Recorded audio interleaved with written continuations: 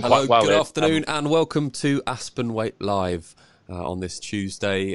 Delighted to be back once again. As always, thank you so much for tuning in. Thank you for listening if you're on the podcast, and do get your comments and thoughts into us today. We would love to hear from you. And if you're on the podcast, you can email podcast@aspen-waite.co.uk. If you're watching on the live stream, get your comments in right now. We'll answer as many of those as we can, and we'll get them up onto the screen as well. I am delighted to say that joining me today for the broadcast is the CEO of Aspen Waite, Paul Waite. Good afternoon, Paul. Nice to see you've actually remembered who I was today. Yeah, I failed to. Unlike yesterday. We had a big chat off the camera, if off the cuff, if you want to go down that route, before yesterday's broadcast, and we just carried it on, and I forgot to introduce Paul, but these things happen. I won't forget to introduce Marc, Carey. Marc, good afternoon. Good afternoon to you both. Nice to be here. I seem to have a few little issues with internet today, so apologies if I disappear, but I shall do my best to maintain connectivity. So on a Tuesday, we want to talk about moving forward. We want to talk about innovative things. We want to make this a very positive Tuesday show. And you mentioned something to me, Marc, just a moment ago, about a conversation you had yesterday about people climbing out from underneath their beds after we've been in a certain period over the last maybe 4 to 6 weeks, and people are slowly starting to come out and maybe think about the future. Yeah, I think it was an interesting conversation. It was a managing director of a marketing company, and he made the comment actually. So I won't say it was my own. He said that he's seen that people are coming out from under the covers or under the bed, and I wonder if that is the case actually. You know, we've responded to this unique situation, and we've all taken cover. Because we're quite good at that, aren't we, the Brits? We sort of rally around and we protect what's best, and then we sit there and go, right, what's next? So maybe now people are starting to come out and say, okay, where do we go next? What tools can I use in a different way? How can I look at my business? How can I look at my life? How can I, find really great things? And also lots and lots of social media referencing mindfulness again. And I know there's been a trend in the last couple of years for people to take a little bit more time and attention of their own mindfulness. But there are also lots of ways that people communicate in that as well. So interesting to see people coming out maybe with a different mindset, maybe looking forwards, starting to put more of a positive spin on it. I don't know. Was an interesting conversation, and I'd like to think that's where we're heading. Well, Paul, it'd be interesting to get your thoughts, because you obviously speak to a lot of people every day, and you have done throughout this crisis, this global epidemic. And have you noticed a shift or a change in people's maybe thinking and thoughts? Well, my instinctive response to that was, if you take Aspen Waite as a business, we were certainly never under the bed in the first place. We've been super busy.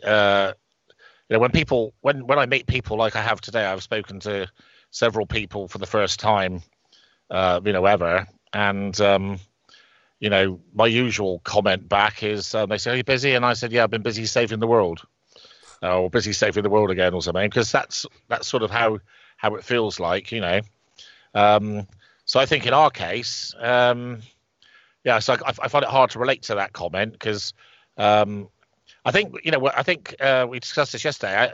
In my opinion, if I was putting my spin on what Marc said, I definitely think that across the media and let's call it the majority, perhaps the silent majority or something, there seems to be much more of an optimism and a positivity about sort of trying to get back to normal.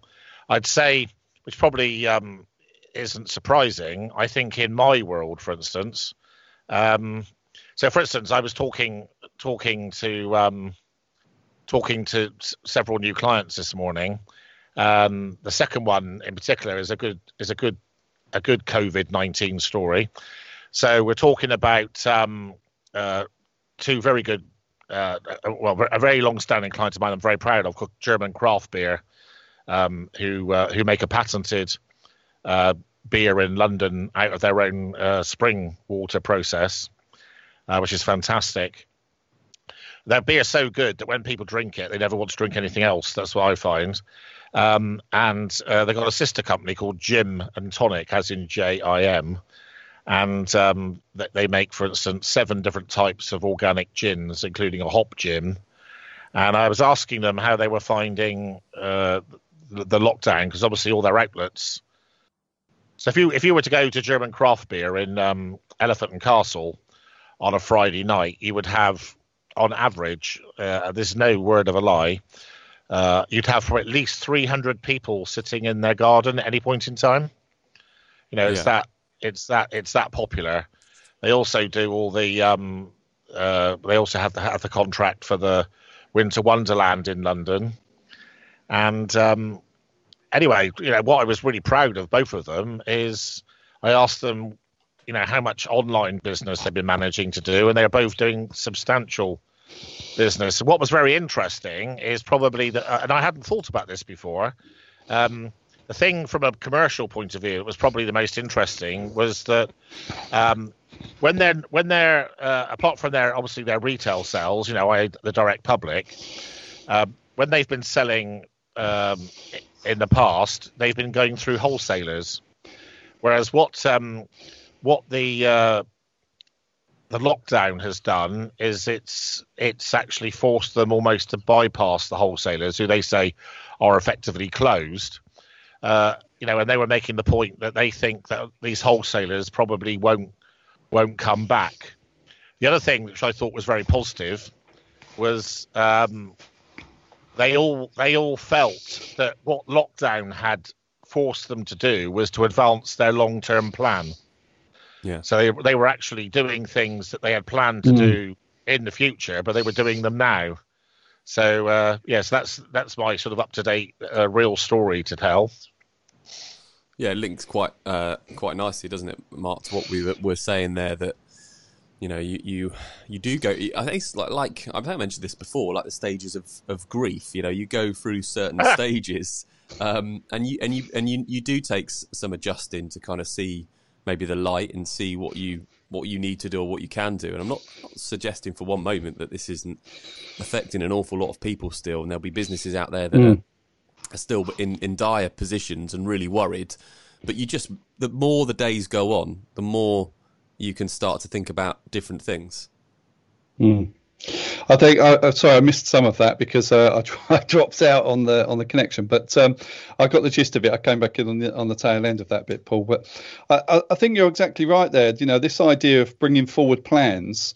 Often we've said it so many times. People are so busy working in their business, they don't get a chance to work on it. And I might have just disappeared again. No, we can hear you. Yeah. We can still hear you. I mean, your face is frozen, but we can still hear you. It's fine. We can't see you or hear you now. You've dropped out, Mark. So it's just down to Paul and I. I'll say something interesting.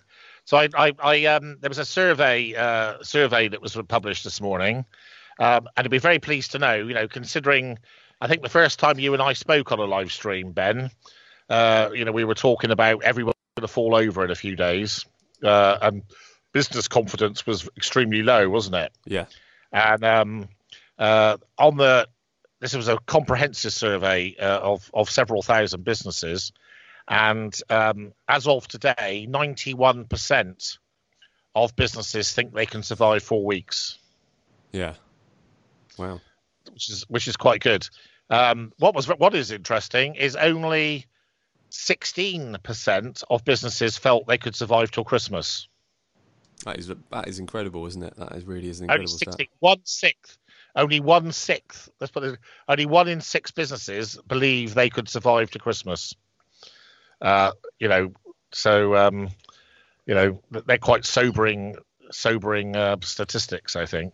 Well, and of course the other. Go on, sorry, carry on, Paul. Yeah, the other thing, of course, because you know, I'm definitely in the is it the hawk? I'm a hawk, not a dove, to use the parlance.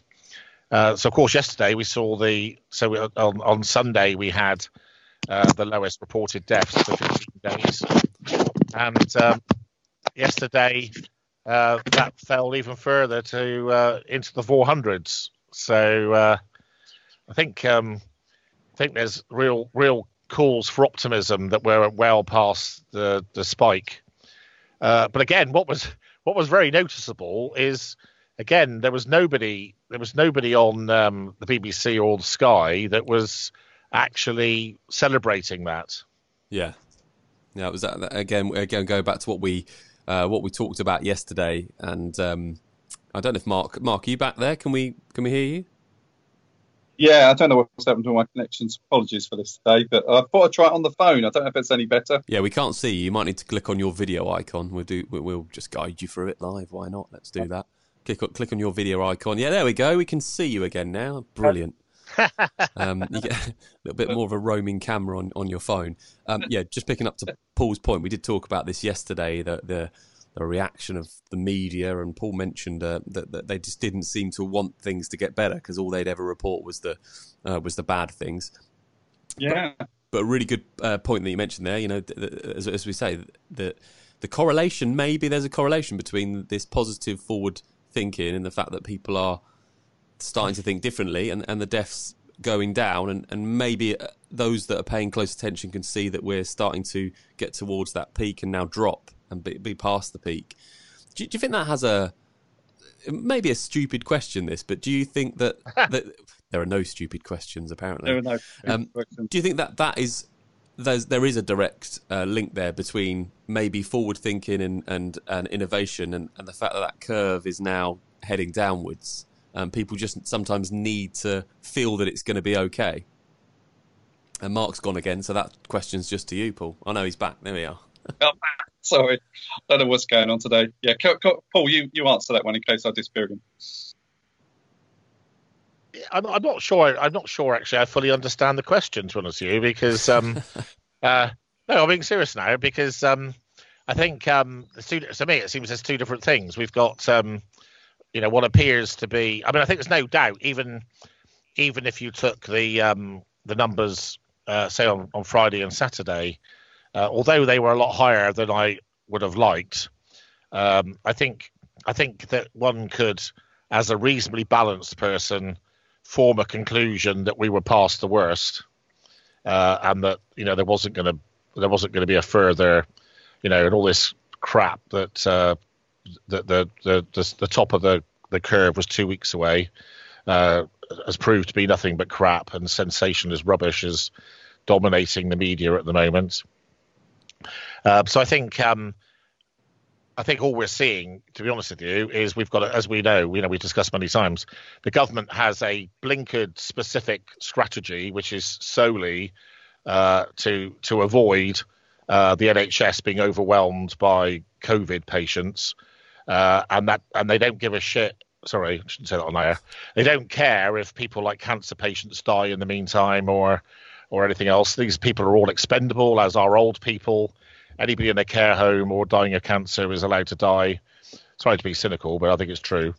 And that strategy is working.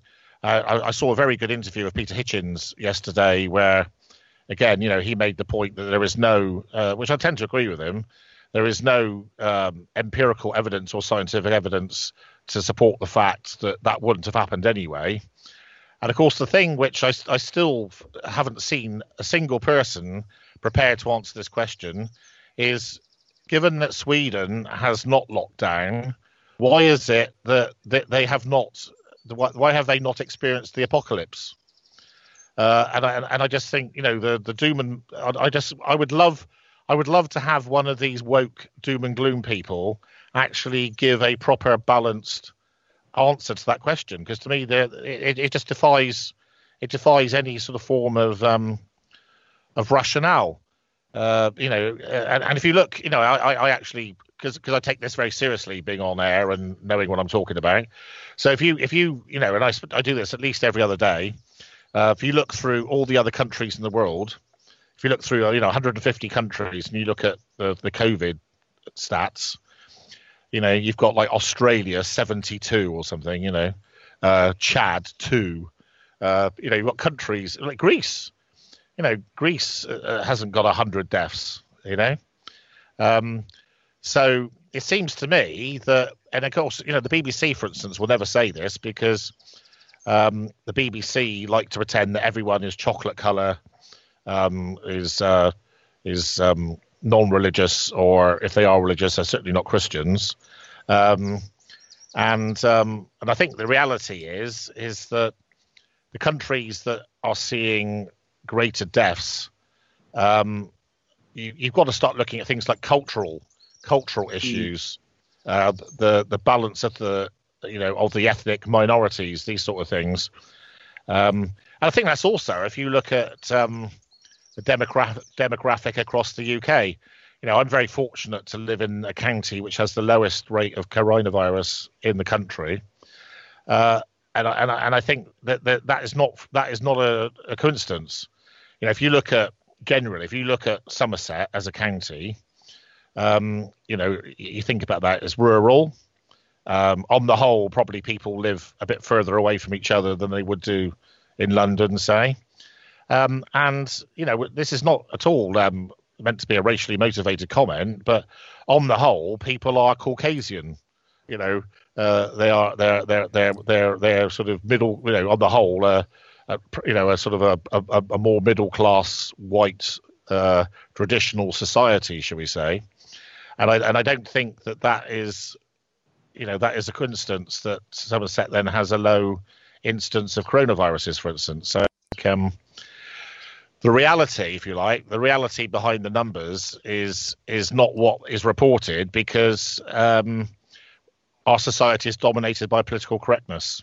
Yeah, I was just about to say, jump in there, and when you asked to get clarification on that question, I'm sure if we were watching the podiums in number 10 right now for the media briefing, they would just simply say on your question of why Sweden and other countries didn't have lockdown and low death rates, it would be that they would be guided by the science. That seems to be the stock answer. I want to move on in a moment, and I've got a question around innovation in business at the current time. But I want to first just get your thoughts, as we have gone that way, and sometimes we do go on a journey on these live streams and podcasts. But I want to ask you about America, because yesterday some of the pictures on the news of the rallies and the protests and the interviews with these people that were saying this is made up, this is not this is.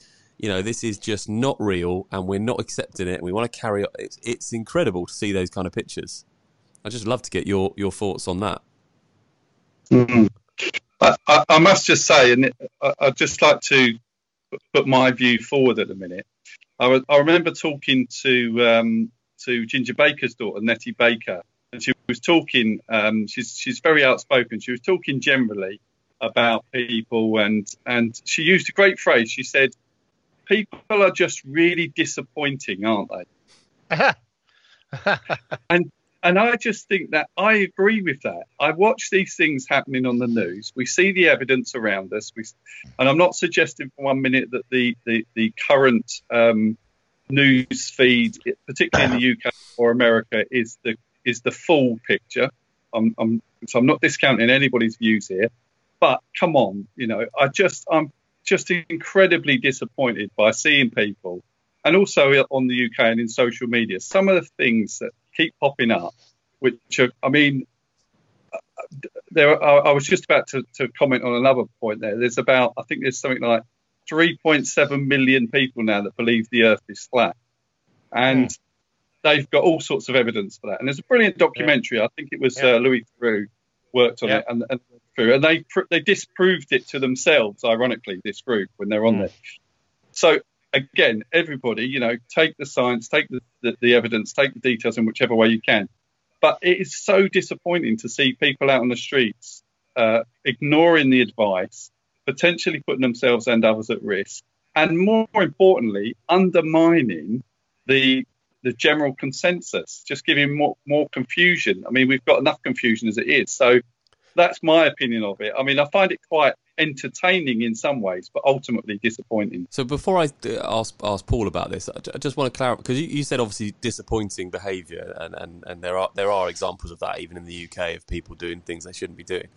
But what was staggering yesterday when I saw those pictures was this is hundreds of thousands of Americans that genuine. I mean, there is no.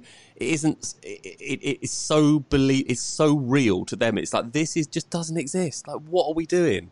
Like, just get out. We want to go to work. We want to do this. We haven't got this. And there are people with megaphones. And I was just so taken aback by it, such a big country, so that this could happen. And someone put a comment. They said, I never understood why Donald Trump got in. And now watching those pictures, I understand the sort of state of America. Was that a fair thing to say, Paul?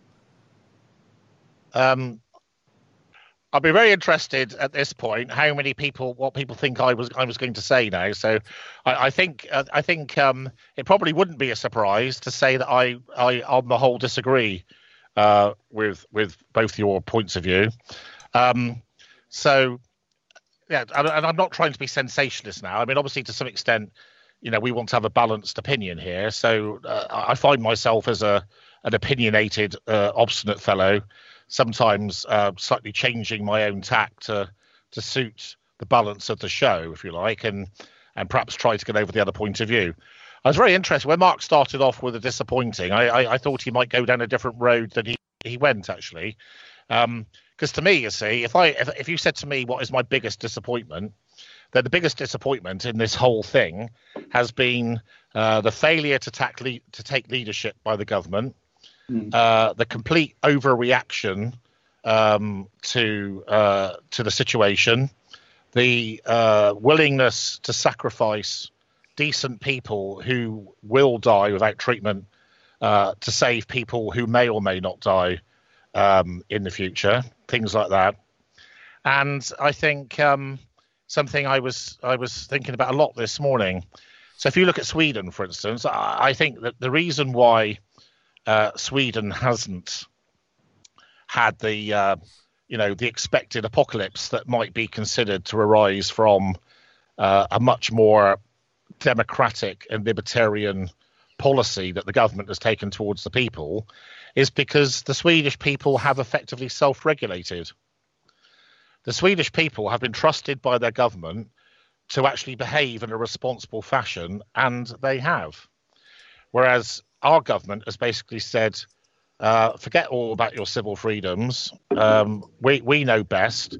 We're going to tell the police to go and look at your shopping, turf you out of your own gardens, not allow you to sit on park benches or relaxation mats. And I actually think, this is not, I've got to be careful I don't get misrepresented on this. See, I would actually say on the whole, Paul Waite's view of the American demonstrations is on the whole positive. Because what it says to me is that, if you like, the community as a whole in America is basically saying, come on, guys, let's get this into perspective and let's get proportionate, and it's all very well to say, so let's be honest, this is a serious crisis. It is officially a pandemic.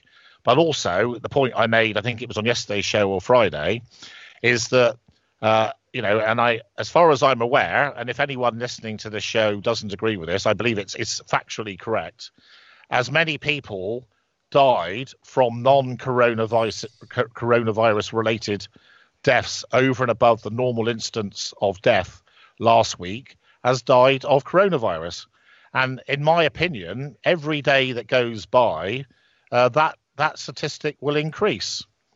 So if you turn it around, the logic around on the sort of woke culture we have, why would it be all right to totally have a policy that was aimed at preventing coronavirus deaths if you basically destroy the mentality and the wellness of your communities and destroy your business community for possibly forever?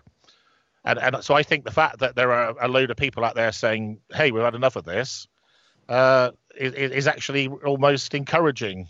I see the dangerous points as well, just to be clear on this, in case anyone thinks I'm a fruitcake. But, that's... I think you make some very good points there, actually, Paul. I was just going to say, I'm nodding in agreement with you. And I think I can see some of the people they were interviewing. I think I saw the BBC News coverage of it. So that could always be slightly biased, but most of them seem to be saying, hey, let's reboot the economy, let's get on with it, we want our businesses open again. I completely understand that.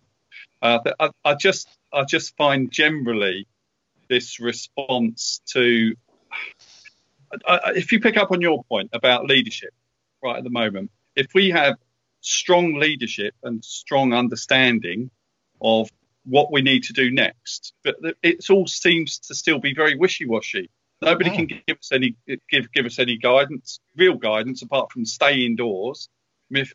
I think people will, in the UK, I think people will swallow that for a little bit longer, but not too much longer. They're not. No, I agree. I mean, I was watching something on the television the other night on Film 4, I think, and I just noticed it in the top left-hand corner, next to the little icon, it said "Stay home." And again, I just thought, I know to stay home. I'm staying home. Everybody's staying home. It's starting to feel Orwellian almost. It's a very strange scenario, and that's typically, I think, that's quintessentially what we do in the UK, ironically. Yeah, I think there's a part of it sometimes with I'm not saying things like this because we haven't been through this, but a lot of the literature is aimed at the I've got to be very careful with how I word this. A certain class of education. I don't know how to word it better. It's that thing you get taught. Let's go back to. You mean dumbing down? You mean? Yeah. So you've got to aim everything at the person that is going to struggle the most to understand it, and then there'll be people like yourself, Mark, sitting there thinking, "Well, I mean, this is why have we got this on the television?" But it is that kind of thing, I guess. We're living in strange times. We're going to move this on slightly because there's something I want to talk about. What I will say is we're living in such strange times at the moment that this morning I woke up 7:30 and my girlfriend shouts upstairs and she says, "Come down quick." She says, "My mum sent me a link. On the Avon website, you can get hand sanitizer and hand soap gel. Quickly, let's do this." And I ended up doing it because I haven't got any. We haven't got any soap. We can't get them in the supermarkets. And I thought to myself afterwards, what kind of life am I living? What is going on here? But it all goes back to the same thing we're talking about. There is so much panic. There is so much, the literature that's put out, the lack of leadership means that I'm doing something like that at 7:30 in the morning because we haven't got any soap. And I wonder, just trying to link. Smelly Ben. Well, just trying to link it to the point that you both made there is we are being forced into these sort of situations, and you look at the shops still, and you still can't buy the soaps and different things, and it all comes back to that lack of leadership, that lack of direction, which is the point I want to sort of wrap up with what we've been talking about. But let's move it forward now to leadership and a real direction to go to. And I want to pick up on one of the points that you made earlier on the show, Mark, about coming from out of the bed and opening your eyes and thinking about, okay, what we can do now. We've talked about a few things on this show of how, when this is over, how does the business world look? And I really want to get into that now and ask, because we've got two really experienced people on the show, in yourself and Paul, with huge amount of intelligence and experience and an ability to really shape the future. So what would your advice be? We've done advice for businesses, but let's look at it on a different level. I'm a business now. I've come out underneath the bed. How do I structure the business so that if there is a second pandemic, or if this happens again, that I'm thinking about ways of stopping that? What's the first sort of things that I need to think about? I think from my perspective, and I'll pick up on Paul's point earlier, I don't think all of the businesses are under the bed. I was just making reference to a conversation I had yesterday. But in order to recover, as it were, I think reimagine is the phrase I'd use, because often we don't have an opportunity working in our business to start reimagining where we could be or where we should be. And again, the business forum is changing all the time. Technology is evolving all the time. Even the way that people are consuming, or buying or purchasing or using their own supply chains. So it's a great opportunity right now to just take a moment and reflect. Whenever you go through anything, if we were being chased through the woods, Paul, one of your references here, me and you, a couple of Vikings being chased by wolves through the woods. when we finally get away from the wolves, we'd sit down for a minute by the tree and go, "Oh, blimey, that was close, wasn't it?" And we'd look around and we'd check where our wounds were, and we'd check where we're going and check our route next. So taking a moment just to, reimagine what it could be like in the future, looking at your business right now and saying, "Okay, well, have I got any wounds? Are there anything I need to be working on here that I need to?" And also, what a great opportunity right now to look at the baggage, look at the things that are stopping you from being the most efficient business you could possibly be. And this sort of thing is ideal as well. I think Mr. Waite would agree that within our own business, we've seen the use of Slack and Zoom and webinars is transforming the way we do business. So that would be my response to that, Ben, is I don't think there's one size fits all, but taking a moment to look at where you are and then maybe reimagining where you could be in the future, that would be my advice. And Paul, I mentioned earlier that you speak to so many business owners on a daily basis. Some of the advice that you're giving out, I know it would be on similar lines maybe to Marc of taking stock and thinking about where you are. But do you find that there's a real need at the moment for people just to have a little bit of guidance? Are you having to give, what type of advice are you giving out on a daily basis? Oh, so, I make a joke of it, but as I said earlier, probably my standard comment at the moment is I'm busy saving the world. So I say that because it's actually, to be honest, some days it actually almost becomes quite stressful because it's so relentless.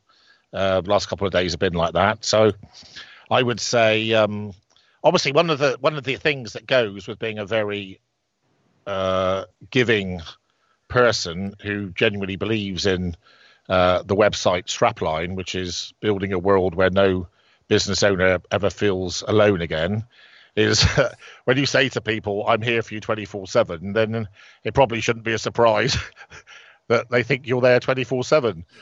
So I even had a leading client phone me on Sunday morning, for instance, and asked me to write a supportive letter for them to help them get some money, for instance, and I don't really feel I can turn around and say, "Excuse me, old boy, it's Sunday morning." I said I cared about you, but I don't care about you enough. I've got my chopped sausages in the oven, So I think in terms of the breadth of it, it could be, so, it's everything from things like, given an example, it could be, so in one case, I spent a lot of time on writing expert evidence stroke reports to get clients' rates assessments down.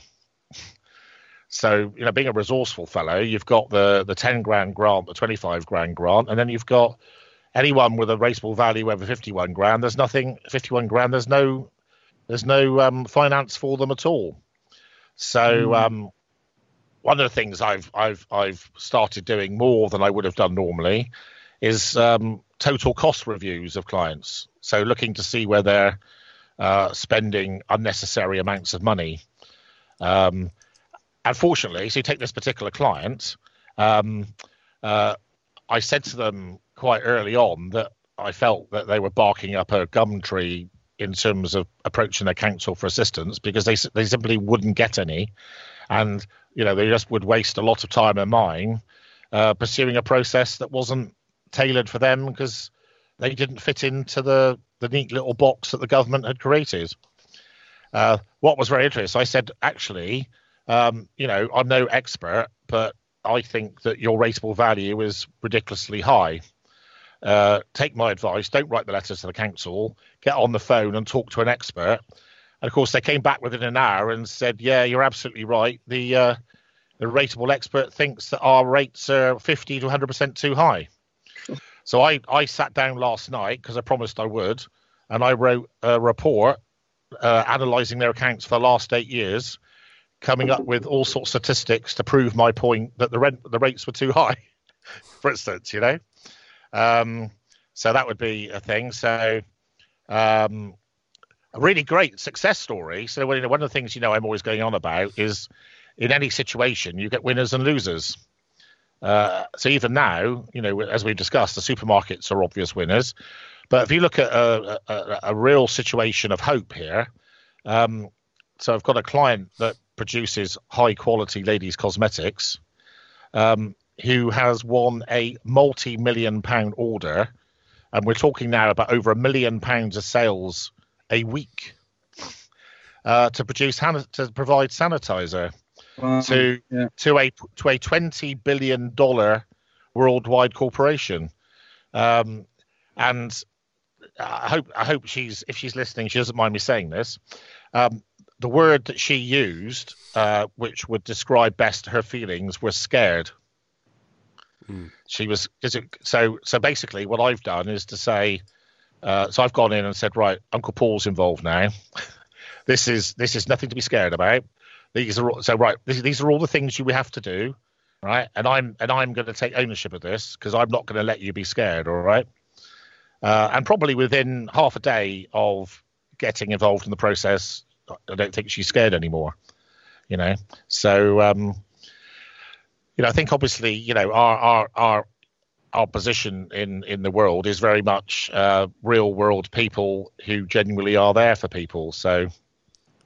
Yeah, some really interesting. I like I knew that you give that answer, the breadth of stories that you could tell of the things that you deal with on a daily basis, and the different, like you use the word winners and losers, but the different people, the different businesses that you're speaking to, and there's 3 different examples there of things that you're having to do for businesses. First of all, what you might call firefighting and trying to get things in order, right the way to that last example, which is actually forward thinking and thinking, well, actually, this is a great opportunity. This has come along. We can plan for this, and we can make this less scary, as the phrase that you used. One more example I want to use of thinking about business in the future, and I came across this yesterday just to start a talking point. If you go onto there's a few websites like this. So at the moment, if you want to do any shopping, then in the situation that we're in, it's very difficult. You end up in virtual queues. If you go onto the next website today, it says no more orders until tomorrow. We're limiting the number of warehouse colleagues at any one time. So if you want a next order, you pretty much have to get on there very early.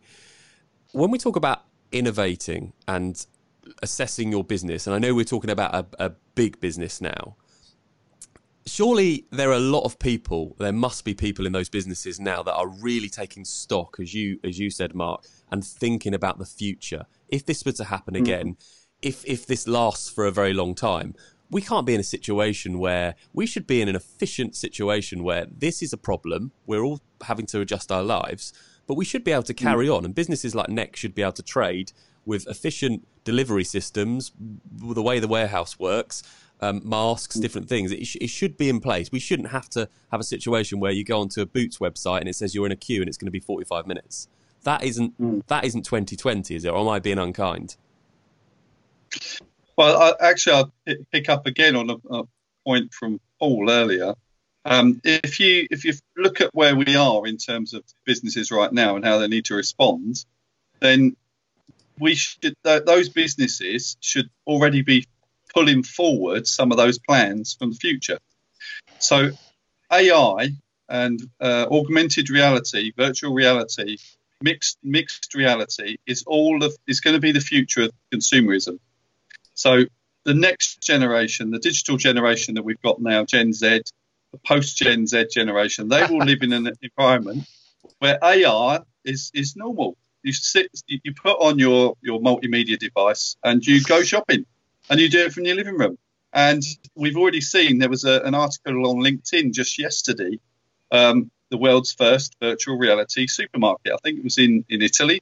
The technology is all there. You can still go into the shop, but most of it is online. You kind of stick your headset on and you walk around and you point to what you want and it gets ordered and then it gets shipped up and packaged out. So I think the technology, the advancements are all there. It's a matter of bringing those forward now, because we've seen that if they were in position now, then that would have been a great first response to the current scenario. But that's the future. The mixed reality advertising, we know that Google are looking at that, Facebook are looking at that. Amazon have already looked at it. I think Amazon as well have got AI running many of their distribution centres as well, starting to work on that. So I think technology and the adaptation and utilisation of technology is going to be accelerated. It's a little bit of a turbo boost right now. But yeah, in answer to your question, I think they could have been a little bit more prepared. But what they'll have to do is bring their plans forward. Anything to add on? I mean, Paul, you mentioned this about plants and garden centres. The fact that there's not a system in place where all these plants are going to waste. It just strikes me. I'm trying to phrase this the right way, but I know this is a pandemic. I don't want anyone to watch this and think, "My God, this guy's got no idea what's going on in the hospitals and going on." But we are in 2020. I did expect the response online to be better than it is. I expected to be able to get things delivered. The government shut everything down, but don't worry. You can get deliveries. You can get this. It's all organised. And the fact they can't get any plants for the garden is an example of just how maybe far behind. I know you mentioned this last show you were on, Mark. We're not up to the game at the moment, are we? I'll put that to Paul. I think as we probably have limited time left and try to do justice to the original concept today about talking about innovation, and I haven't talked about any. So echoing Mark's point, I think I think most people think that this won't be the last pandemic in our lifetime. I'm not talking now about second wave coronavirus necessarily. I'm just saying that other viruses or other challenges will probably, it would be reasonable to budget for that in our lifetime.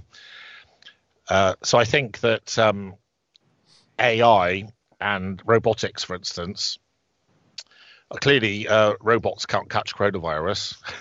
So it just seems to be quite logical that if you imagine a warehouse decked out with 100 robots or robots making cars, that's a very nice way of not killing the production workforce. So clearly, we've still got a few months, probably, perhaps a couple of years to go before that sort of thing becomes a reality. But I would definitely agree with Mark that those things will be speeded up. On the positive side, again, and this is relevant into your point about innovation.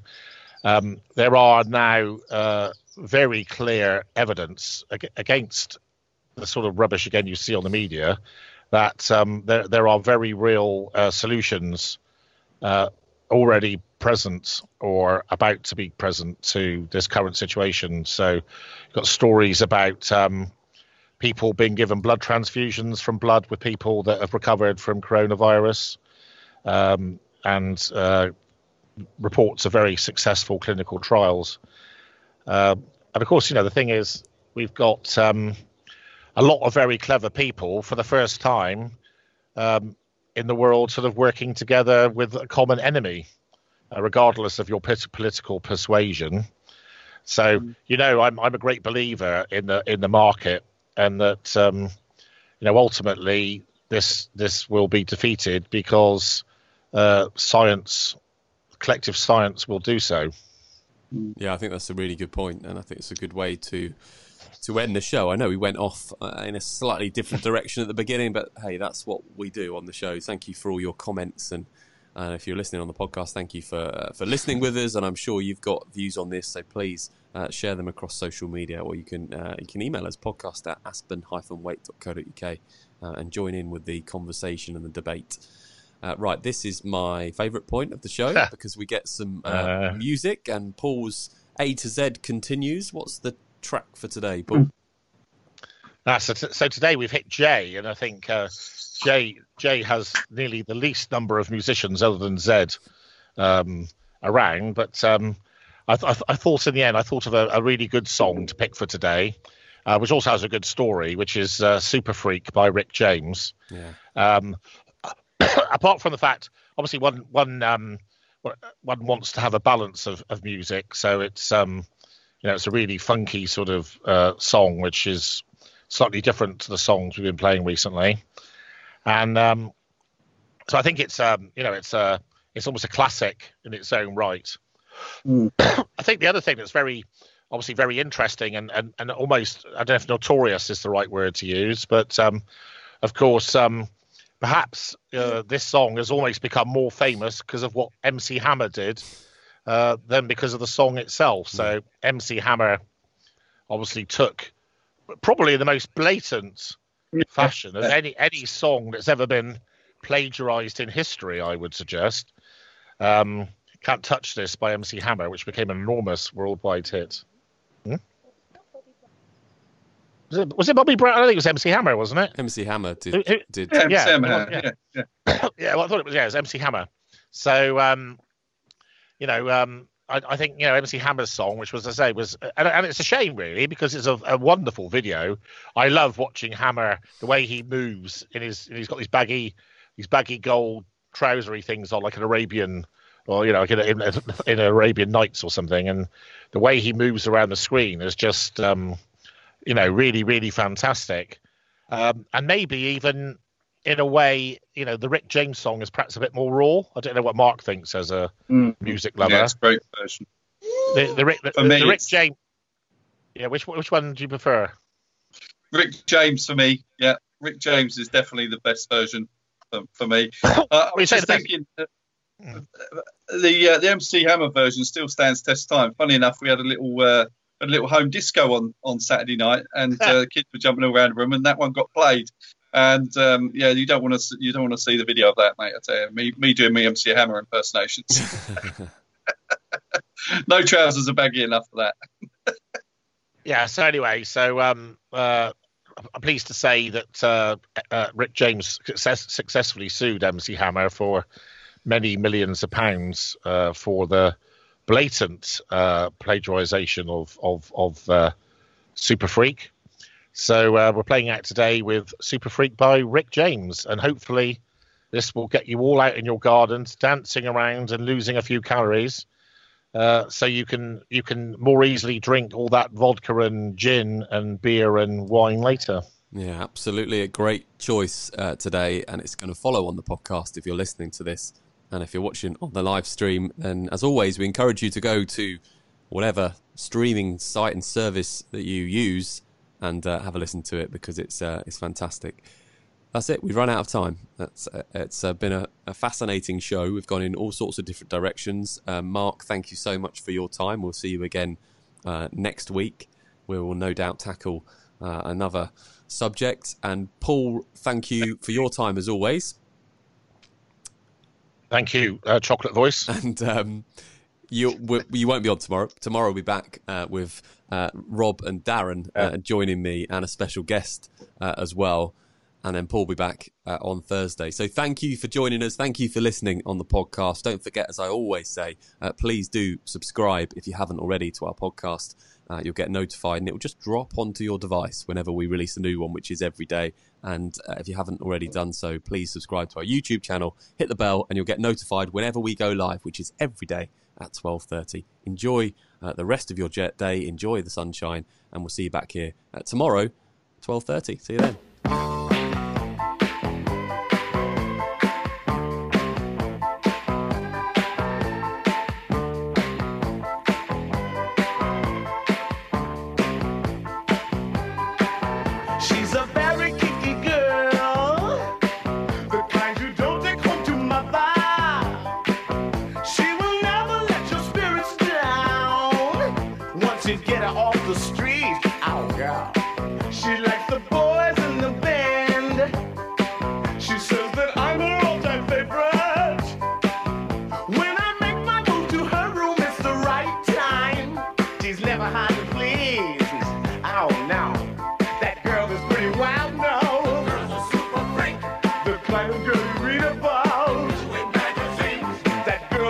Kinky. I really love to chase her.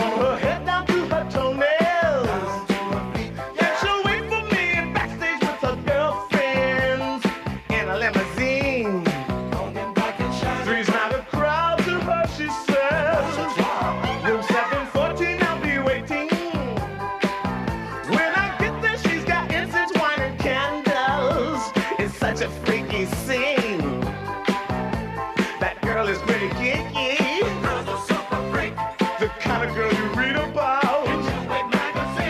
That girl is pretty wild now. I really like to taste her. Every time we meet, she's alright. She's alright. That girl's alright with me. Yeah. Hey, hey, hey, hey. She's a super freak. She's super freaking, yeah. Temptation sing. Silver freak, that girl's a silver freak. She's a very kinky girl, that kind you won't take home to mother, and she will never let your spirits down. Once you get her off the